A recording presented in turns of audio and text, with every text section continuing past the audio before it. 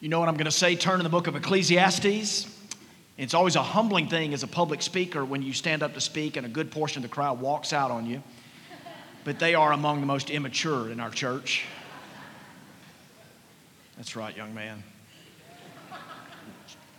That's the color hair I had when I was his age, for real. And it started turning red, orange, and then just sort of, fell out. I lost it. It's just strands of protein molecules, really. Hey, we're in this book. We just started a series last week called Are You Satisfied? We're asking you that question as we look at this great book. It's right in the middle of your Bibles. It's in the wisdom literature. Those who've systemized their theology would call this part of the wisdom literature, one of 5 books: Psalms, Proverbs, Song of Solomon, Ecclesiastes, the book of Job. And Ecclesiastes, the other 4 books, I would say, I said it last Sunday, I believe. I said it at my small group Wednesday night. We kind of get those books. Psalms and Proverbs teach us how to have success, to be right with God and other people. Song of Solomon, we know what that's about. Blush, blush. It's about love, romantic love, and pleasure. Job is a book we wish it wasn't in there, or at least we wish it wasn't a part of our lives, but it's a book about abject suffering when life gets the lowest of the lows. But why Ecclesiastes? It just seems to be pretty troubling. We're going to put a verse up in just a moment in chapter 2, not yet though, but the book starts off by saying the following: the words of the preacher, the son of David, king in Jerusalem. Here's that Hebrew word for the word preacher. It's a kind of a fancy word. It's the quabeleth. Now we have some, I could pronounce these Hebrew words really any way I wanted to, right? But I can't do that because we've got at least 2 Reformed Theological Seminary students in the room today. But this is the Hebrew word, and it means preacher, teacher, and what I submitted to you last week, really more philosopher. This is someone who's dropping some of the big questions in life. We're all on this search, and for many of us, life is about a carrot on a stick. It's just out there in front of us, and we think if I can just get there, I'll be happy. And probably some of the deepest pain I know in the room, you're not going to believe this, some of you, because this is rarefied air, but some of the deepest pain in the room are those who searched after something, great wealth and all that, and then they get it. And then they're left. Because I think a lot of your meaning in life, yours and mine, has to do with our struggle in life. I don't know about you, but I struggle. I got to get up and lead a church, right? I struggle at times, and it brings a lot of meaning just to put food on the table, provide for my family, and be a spiritual leader. So a lot of the meaning, the moral compass of my life is in the tough stuff and the struggle. So it is for 99% of us. But some people, man, they land the lotto or something, and it's like there they are left. I know some of them. I wish we had a bunch more in our church, but I know a couple of them that they're left in a dark room wondering what really, really, really matters, because what they thought they wanted, they got it, and now they're wondering what they really, really do want and why they were even made. You see, our search is not ultimately for joy and happiness. It's ultimately for meaning. And there we are in the book of Ecclesiastes. This guy, the Quebeleth, the philosopher, he drops these big questions, and he uses a Hebrew word. We talked about it last week, vanity of vanities. The better word is probably meaningless life, but it's phonetically awkward to say that. So vanity of vanities is repeated in the English language. But here's the word that's used 38 times, the hebel. It's the Hebrew word there, and it's used 38 times in 12 books. I think we could agree this guy's emphasizing something, right? Here's your theme of Ecclesiastes. It's all vanity. Solomon, the preacher, teacher, philosopher, he is the one writing this. And he says, hey, I tried it all. I was a humanist. I was a hedonist. I was an existentialist. I tried education, I tried acquisition, I tried to live all out. The biggest herds, the best food, the choicest wines, the biggest parties. You guys just load up songs on your playlist or go to the occasional concert every now and then. But this guy bought the band and had it come to his house. Wives, concubines, slaves, and servants. The building of the houses, the digging of the pools, the planting of the gardens, all over the top. And he says in chapter 1, he says, verse 10, I believe it is, he says, I didn't deny my eyes any pleasure. Whatever my eyes desired, I didn't keep it from me. Whatever my heart wanted, whatever pleasure that was, I didn't keep that from me. But chapter 2 and verse 17, he says, check this out. He says, I hated life. Everything under the sun. I hated it. A chasing after the wind, a striving. It's an exercise in vanity and futility. He repeats it. You don't have to look at chapter 2 and verse 17. He repeats it 37 more times throughout these 12 chapters. I just cannot find what I'm searching for. The words of the preacher. Today, what I love is that a book that is so seemingly esoteric and philosophical can be immensely practical. And I pray today that God will use the remaining time that we have to speak to some of you, to poke you, to prod you, to comfort you if you need that, but to challenge you if you need that. This morning, we're going to look at chapter 2, verses 18 to 23. It'll be up on the screen.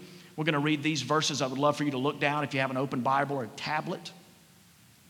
He says this, I hated all my toil, in which I toil under the sun. Solomon saying, I hate my job. Seeing that I must leave it to the man who will come after me, and who knows whether he will be wise or a fool. Yet he will be the master of all for which I toiled. He will be for all which I toiled. Do you see that? And he used my wisdom under the sun. This also is vanity.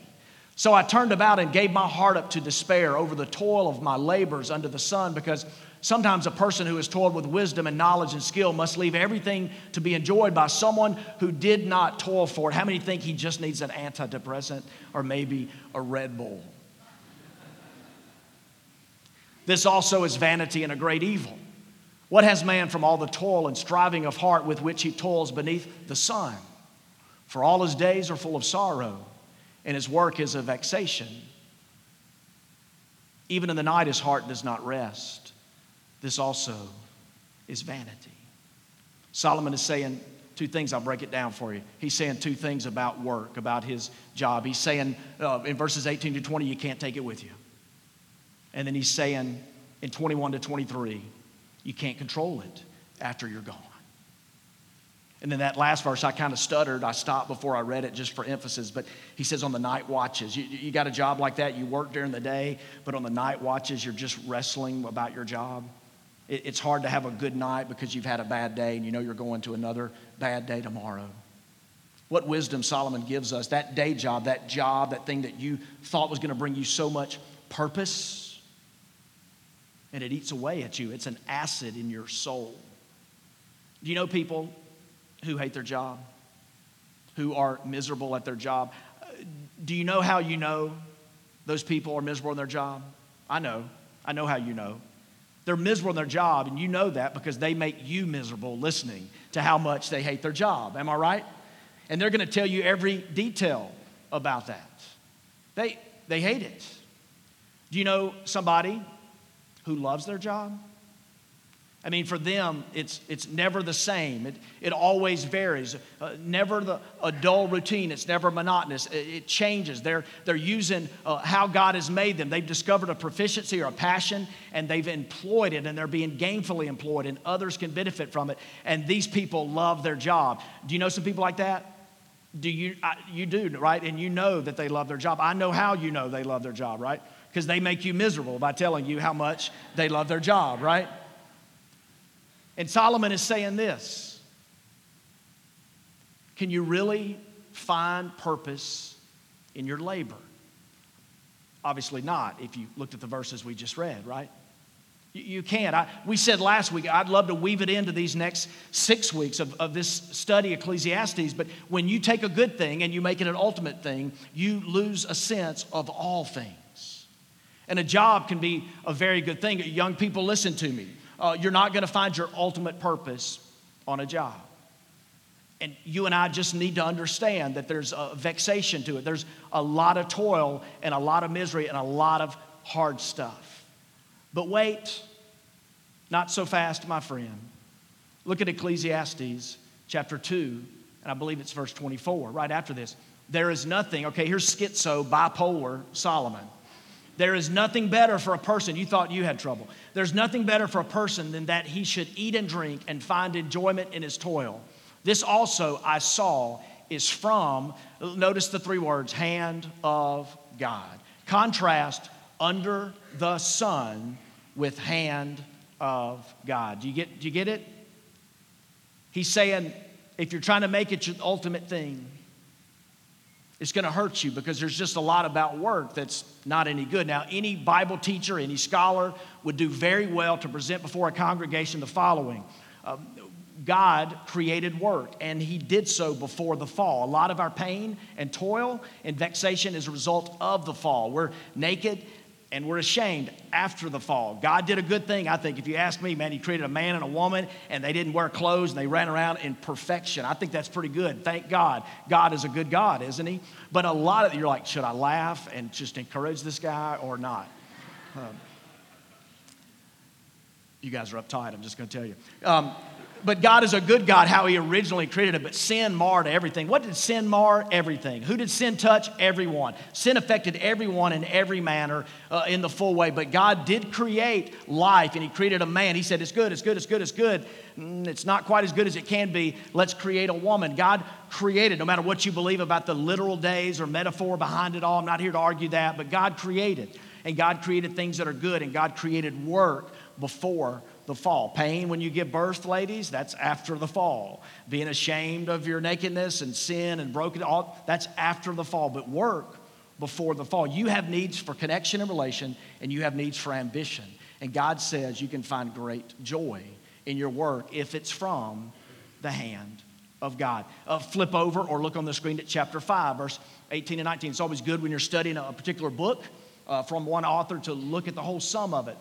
Here's this verse. Behold, what I have seen to be good and fitting. Have you noticed this guy is an observer? I mean, he's a contemplative observer of life. What I have seen to be good and fitting is to eat and drink and find enjoyment in all the toil with which one toils under the sun, the few days of his life that God has given him. For this is his lot. Everyone also to whom God has given wealth and possessions and power to enjoy them and to accept his lot and rejoice in his toil, this is the gift of God. I wonder if when Solomon was writing that about wealth and power and possessions, if he didn't have his nose up a little bit, because the dude had more than anybody. But he's saying, hey, when you achieve something, it can really be a good gift from God. I've said it before. I think I said it when our church was over in Dooling Hall. It's trending now to rip the rich. I hope that we don't rip the rich. God has given some people the power to make wealth, and it can be a great blessing. This morning, as we round second base, I want to give you 4 ideas. If you're a note taker, you're going to love this. But I'm going to give you 4 things for which we can begin to look at our job as being from the hand of God. The first is the word that you hear a lot. It's bandied about a lot with very little understanding. It's cliche, overused. We're dulled by its meaning because of that. But it's the word passion. Solomon had a lot of it. Now, there's a verse in Psalm 139 that has been hijacked by the pro-life movement. I don't mean that in a derogatory way. I'm pro-life. It's been almost monopolized by women and beauty and image, and that's a good thing. My point is this, that it's not just those things. But it says, David said this, that we are fearfully and wonderfully made. A lot of implications for that. God made you, he formed you, he knitted you from the very beginning. That means he's created you a certain way. Everybody is hardwired with a passion. Everybody's got something or some things that they've been created for. Do you know the first person in all the Bible who is said to be filled with the Spirit of God? Do you know who that might be? Some of you are pretty studied, pretty learned. I'll give you a second. Scan in your mind. Who would be the first person who it was ever said that they were filled with the Spirit of God? Would it have been Adam or Abraham or Noah or Joseph or David or Esther or Ruth or any of the prophets? Would it have been Joseph of the New Testament or Paul? Who was the first person? Let me show you this scripture in Exodus chapter 34. Second book of our Bible, Exodus chapter 34, verses 1 to 5. The Lord said to Moses, see, I've called by my name Bezalel, the son of Uri, the son of Hur, of the tribe of Judah, and I filled him with the Spirit of God. The first mention of that in all the Scripture. I filled him with the Spirit and with what else? With ability and intelligence, with knowledge, and all craftsmanship, to devise artistic designs, to work in gold, silver, and bronze, in cutting stones for setting, and in carving wood, to work in every craft. You see, we think of the filling of the Spirit. Some whole denominations teach that it's some mystical, over-spiritualized thing. But here we see the first mention of someone being filled with God's Spirit as someone that God gifted with very practical skills to be used. It was time to build the tabernacle for the nation of Israel. And God says, get this guy who's a craftsman. He's skilled in design. He has an eye for color and a flair for artistic design. Now notice what he didn't say. He didn't say, hey, Moses, come here. We need to enroll you in a Bob Vila course. You need to go down to the local Ace Hardware or to Lowe's or to Home Improvement and sign up for one of those how-to classes. They got a bunch of them. I was in one of them the other day. They got a lot of how-to classes you can sign up for. Anybody do those things ever? God didn't say that to Moses. He didn't say, hey, Moses, you're not a very good craftsman. He didn't say, stop leading the people of God and develop this skill. He said, no, this guy. I'm going to take his natural talents and put my Spirit in him and fill him up, and I want him to use how he's been gifted. I want to put an extra touch on that and let him use his gifting and his skill. Have you discovered your passion? God has fearfully and wonderfully made you, and he's given you something. And the more that you can align your passion with your job, the deeper satisfaction you're going to have. You're going to move away from some of those chapter 2, verse 18 to 23 ideas and move toward chapter 2, verse 24 and chapter 5, verse 18 and 19. You'll find more satisfaction. You'll find more joy when you're doing something that God has made you to do. You see, that's God's idea of a community, to take people that he has gifted and to use that for the betterment of the community.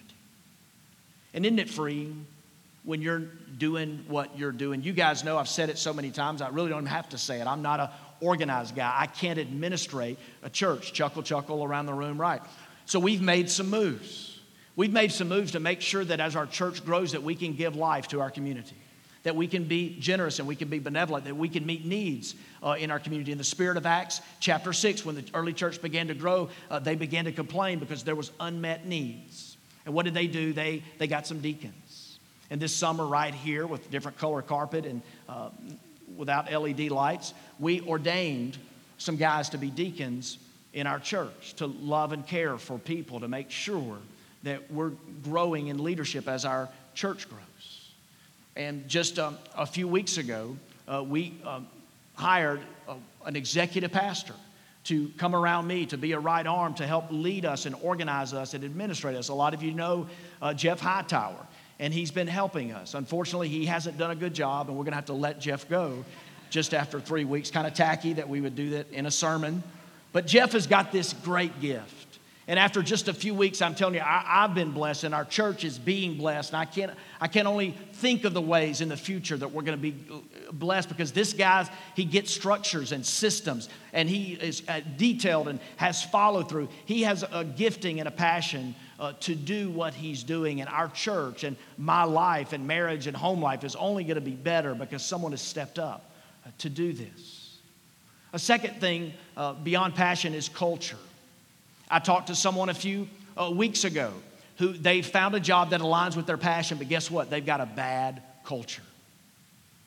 You ever heard this? People join organizations, but they leave managers. Bosses are a big deal, aren't they? Some of you got something. You studied in college, you did a postgraduate work, you've got a job that fits your passion, but you're in a bad culture. A micromanager, mean-spirited or unattentive, uninspiring, hands-off, uncaring manager can crush people in the workplace, can't it? And a culture matters. Let me share with you, if you're a note taker, you may want to jot a few of these down. There's one culture in a workplace that's toxic, a toxic work culture. Maybe you work in a toxic work culture where trust is low, friction is high, fear abounds. It's a tough environment. You know it, don't you? I mean, the talk around the water cooler, the break room, I mean, who's talking and not talking, and people backstabbing, not having each other, not supporting one another, not celebrating the other person's success. There's a measurement and irrelevance at the workplace. It's a toxic work environment. But for some of you, you're in a critical work environment where you're just unsure. Something's changing, right? Something is changing in this environment. It's like a football team that's about to get a new head coach, or they've gotten a new head coach, and they wonder which direction it's going to take. The work environment in this it's just uncertain. It's unclear. Which way is it going to go? And some environments, they're natural. It's a natural work environment. Nothing really to be enthusiastic about, but you're comfortable. Nothing to panic about, but there's also nothing to really brag about either. And lastly, there's a flourishing culture. And this is when, man, the flywheel is spinning. When the graph, if the growth and the relationships are charted by a graph, it's up and to the right. The environment of the work is flourishing. People have each other's back. The opposite of toxic, there is high trust. There's very little fear, very little friction. And when there is friction, people, they're not just concerned about the work they're doing. They're concerned about how they do the work. And they deal with conflict proactively. They have tough conversations, but they do it in an uplifting way. And here's what I want to say to every follower of Christ. You're either, in your work environment, you're either a cultural buster or a culture builder. I talk to our own staff. I remind myself every conversation we have during the day. We can either bust the culture, we can either break somebody down, or we can build somebody up. Man, the Scripture in its wisdom gives us so many passages. So it's such a clarion call to let your words give life to other people. And in your environment, no matter what it is, if it's toxic or something in the middle or flourishing, do your words bust up the culture, or does it build up other people around you? Your passion and your culture. A third thing is challenge. It's a challenge. There's a big idea that we need to be challenged. A couple of weeks ago, if you were here, you remember I brought up a simple bungee cord, and I stretched it out, and I said, this thing is far more comfortable when it's not being stretched.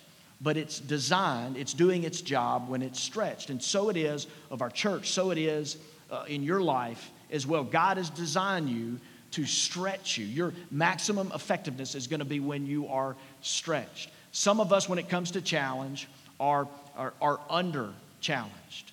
When someone at work is under challenged, they grow bored, they're lackadaisical, they begin to circulate their resume. If you're a manager or leader, look for these people because they stare over the fence looking for something else. They've been under challenged.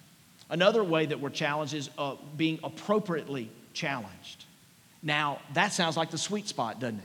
If you're appropriately challenged, that means that, you're right there, right? It's appropriate and you're being challenged, but no. When you're appropriately challenged, you're not relying on your teammates. You're not getting on your knees. You're not depending on God. You're not in over your head. You're not really being stretched. What you're doing kind of fits who you are. And over time, you can grow bored. Another possibility of challenge in your workplace is being over-challenged. And this is when people that know engines, they know that, man, an engine has a tachometer, and that judges if you've revved up too fast. There's a red line, and when you really go fast, you take that tachometer and you take it over to a danger zone. Now, if you're in a race, if you're racing a car or boat or something, a lawnmower, if you're racing somebody, man, you rev it up, and you can do a burst. You can do a sudden 6 to 7 to 8 second burst of energy with that engine. It might win you the race, but you can't stay at that level. You can't stay there. The other night I was right out here on the sidewalk, walking around Fondren, checking out Cheney's Dog Park and visiting with some people. And two of the singles in our church, a guy and a girl, parked at our church parking lot. They were going for a run, and I caught them. I busted them. There they were. And one of the guys said to me, he goes, man, we were just talking about you last night, Robert and I, our small group. We were just saying, man, your job has to be so miserable. Everybody calling you all the time and expecting you to help them and to be there and all the expectations. And on one hand, I thought, man, thank goodness somebody's not being that, oh, you only work one day a week kind of guy, right? But in a kind of a weird way, I was almost complimented that he thought my job was miserable. But I know this, that when we can't rev up the engine for too long. And we've got to be careful of how we find our energy and when we're depleted, because burnout is serious business in the ministry. You guys know that? Everybody knows October, Pastor Appreciation Month. It's coming up. I want to emphasize that a couple more times before next month. But I relish being your pastor. I relish being able to lead Fondren Church. And I'm thankful for some people that understand the challenge, that come around me and make it a joy. And I'm learning that we can't go too hard, too fast, for too long. So if the optimal challenge environment of working is not being under-challenged or appropriately challenged or over-challenged, what is it? Let me submit this. It's being appropriately challenged plus. Appropriately challenged plus. It's like when you go to the gym, and you guys know I do every day, but when you go to the gym and you work on your core, that's trendy now. I learned that from a magazine, to work on your core. When you're at the gym, you're working on your core or anything. Gym rats know that, man, you work hard and you're breaking down a muscle in order to grow it, but you're not breaking it down to the point of tearing it or spraining it. But you're breaking it down just enough for it to hurt, but to be good, right? And that appropriately challenged plus work environment is sort of the real sweet spot. You see, you're doing what you're called to do. You found your passion and proficiency, and you're using it for employment, and other people are blessed by it, but it stretches you. It doesn't stretch you too much, too hard, too fast, for too long, but it stretches you, and you know that you need God, and you know you need to rely on your teammates and have people around you, and it creates a joy and a challenge. So we've looked at passion and culture and challenge. And the last one, this will be good, compensation. Jesus said this, that the worker deserves his wages. It's a good thing, isn't it? When you work hard, man, you ought to be paid. I believe that's true in a church and in any environment. Now, we know that we live in there's a great discrepancy between teachers and actors. Isn't that a shame? There's a great discrepancy between a bank teller and an investment banker. There's pay discrepancies that I wish we could just switch the price tags on in some ways, especially after watching the off-field events in the National Football League the last couple of weeks. It grieves you, doesn't it? The way we treat women and children. The way strong guys with their brute strength run over the weaker and more vulnerable. Man, I wish we could pay our teachers and coaches and other people more. But when it comes to compensation, Jesus said the worker deserves his wages. We ought to fight for a more just society. We ought to tip well, by the way, Christians, when we go eat lunch today. You know, our reputation's not good after church on Sunday. Tithe well and tip well, especially tithe well. But compensation is important, isn't it? Just nod your head. If you thought about compensation in your life a little bit lately, just kind of nod your head so that I'm not alone here. And on one side, let's say it's sort of a teeter-totter. I love the phrase teeter-totter. I could have said seesaw, but that would rob me of the opportunity to say teeter-totter. But let's say on the teeter-totter, there on one side there is pay, and on the other side there is passion, okay? Pay and passion. Now, inevitably, college students will choose a school, and then somewhere around their third or fourth year, they'll choose a major, and they'll decide between the teeter-totter, between pay or passion. Do I follow after what I love in choosing this major, or do I go for the bank, for the big bucks? And some of them will call home and they'll say, "Hey, Mom and Dad, I'm going to become a dancer or a poet." And then the wet blanket question from the parent, "Yes, but how will you pay the bills?" And they really care. That student cares about the right side of the teeter-totter. The parent cares about the left side. And why? Why does the parent care about the left side? Because they're paying your bills, right? And they want you to be able to take care of them one day, right? This is the tension. One of my good friends, a great guy, 39, 40-year-old, texted me about 3 months ago and said, in fact, he did this very thing. He goes, pay or passion. He's praying about his own life. He's praying about leading his family. He's in a great profession, makes money, but pay or passion. Robert, which should I do? Here's the choice for every thinking person. If you have low pay but high passion, you're doing something that you really love, but you're just not making a lot of money. Supplement your income.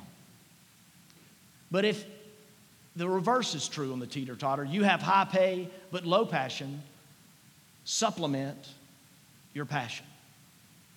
Let's go back to the first one, the low pay, high passion. These are, let me say this, I've seen Christians on both sides. I've seen Christ followers who will, they'll bankrupt their families, they'll ruin their credit, their homes will get foreclosed because they refuse to take a job that didn't fit their passions 100%. Now, let me just drop some scripture. 1 Timothy chapter 5 and verse 8. Paul said, but if anyone does not provide for his relatives, his families, better translation, and especially for members of his own household, he has denied the faith and worse than the unbeliever. Paul would say, drop the passion, put food on the table. And men, call me, we'll talk. If not me, another man or somebody in your small group. But listen to what I'm telling you this morning.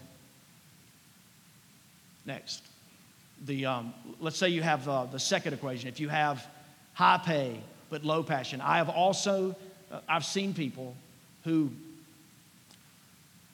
they didn't follow their passion. They went for the bank.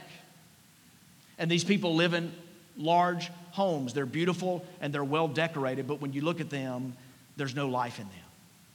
They're an empty shell.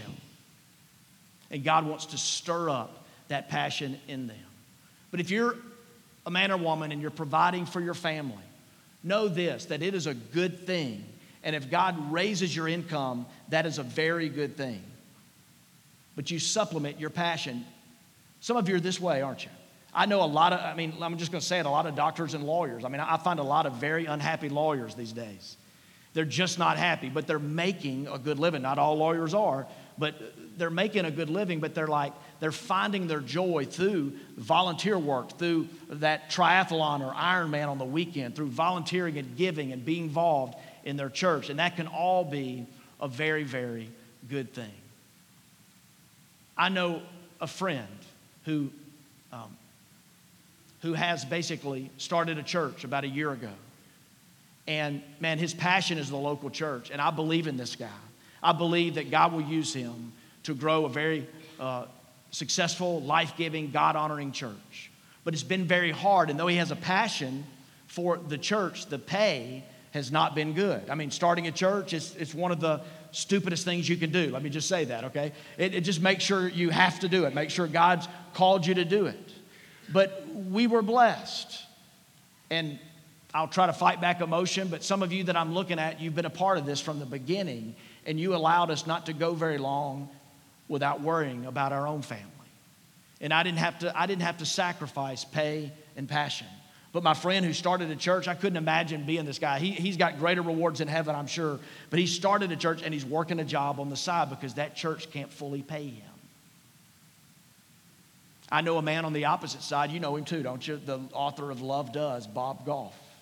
He spoke, I'm seeing Brad Reeves back there. He spoke at Brent's about a year and a half ago when he was in town at a larger speaking engagement. About 50 of us went and had breakfast with him that morning. He wrote the book Love Does, and he has made a lot of money, continues to make a lot of money as literally a world-class attorney, a brilliant legal mind, but he kind of hates his job.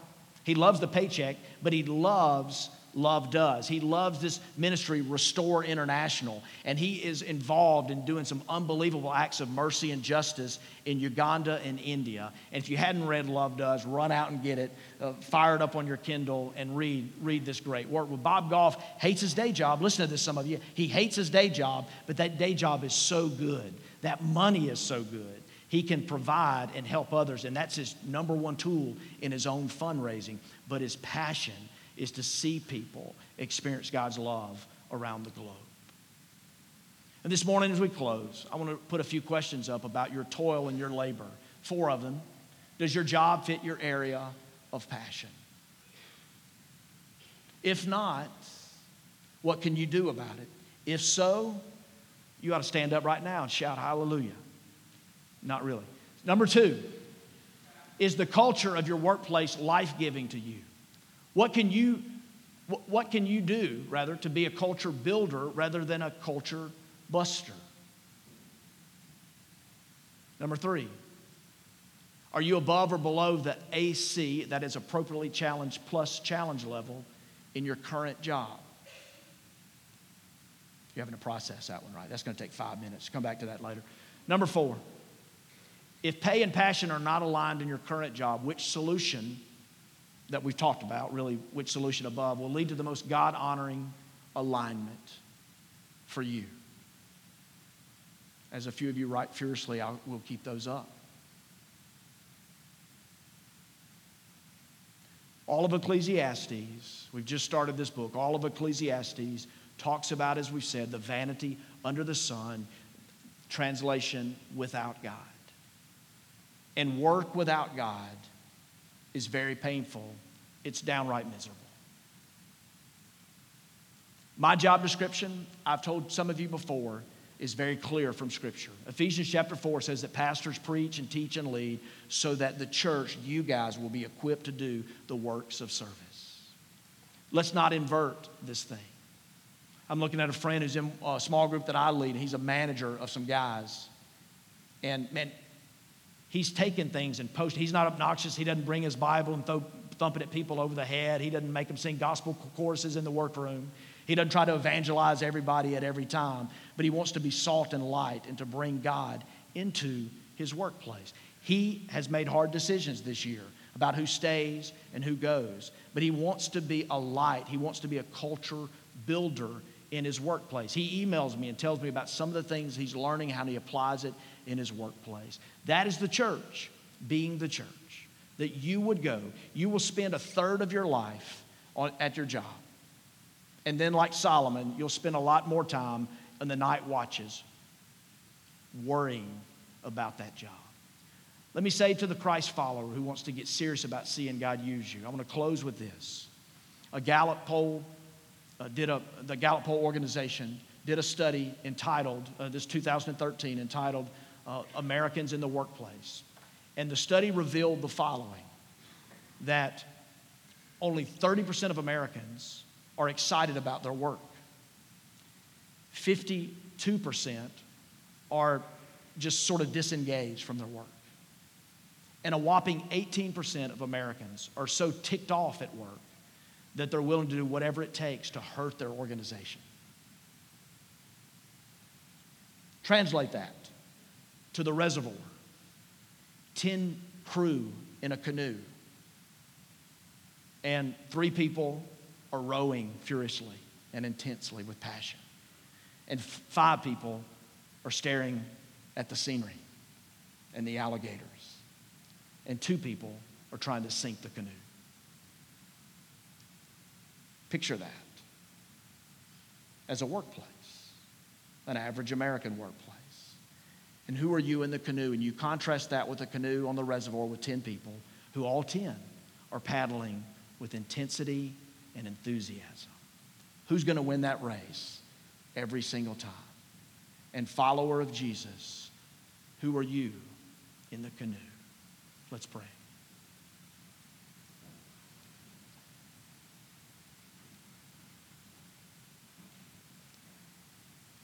God, I stand before your people, some who are miserable,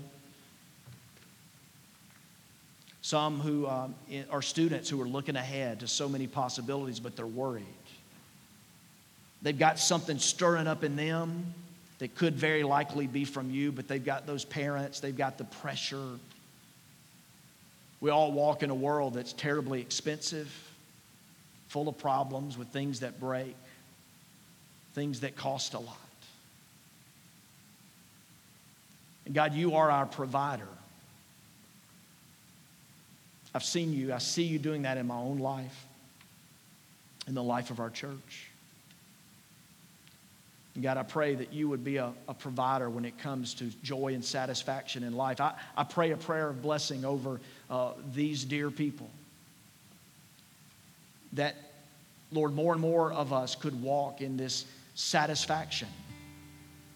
That we could go work and build a culture and get a paycheck and give blessings to our families, relatives, to others, and sit down at night over a meal with people we love. Tired, exhausted, challenges awaiting us the next day, but with a heart deep with gladness and joy. Lord, I pray for the families or people in here who, Lord, they're imploding and it's hard and they need a real touch of your grace today.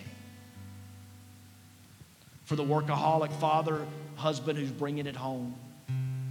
To the distracted mother who wonders if the little things have meaning. God, I would pray now, right now, that your hand of grace would touch them.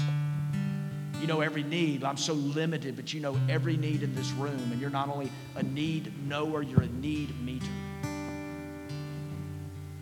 God, for the proud heart that's made the buck, the bank, the living, the prestige of the job, for that man or woman who's making a good thing about, making it an ultimate thing. Lord, I pray for grace in their life as well. Lord, we give you this time as we worship, as we respond to you. May you be honored in these moments. In Jesus, we pray together. Amen. Would you stand? And a few of us are going to be down front, Gary and Susan and I. We would love this time to be a time to pray over anybody in the room where God is stirring something up.